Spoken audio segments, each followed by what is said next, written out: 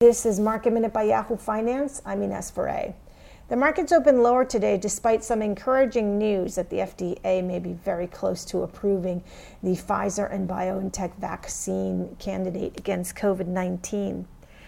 Meanwhile, Americans could start receiving that vaccine as early as next week, but it won't be until the second quarter of 2021 where enough Americans will have received the vaccine, according to health officials.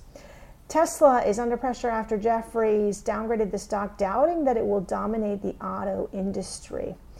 And Disney is soaring to new highs today after revealing its latest Disney Plus subscriber number, more than 86 million as of December 2nd, and also after unveiling a slew of new content for its streaming service, Disney Plus. For more Market Minute news, head to yahoofinance.com.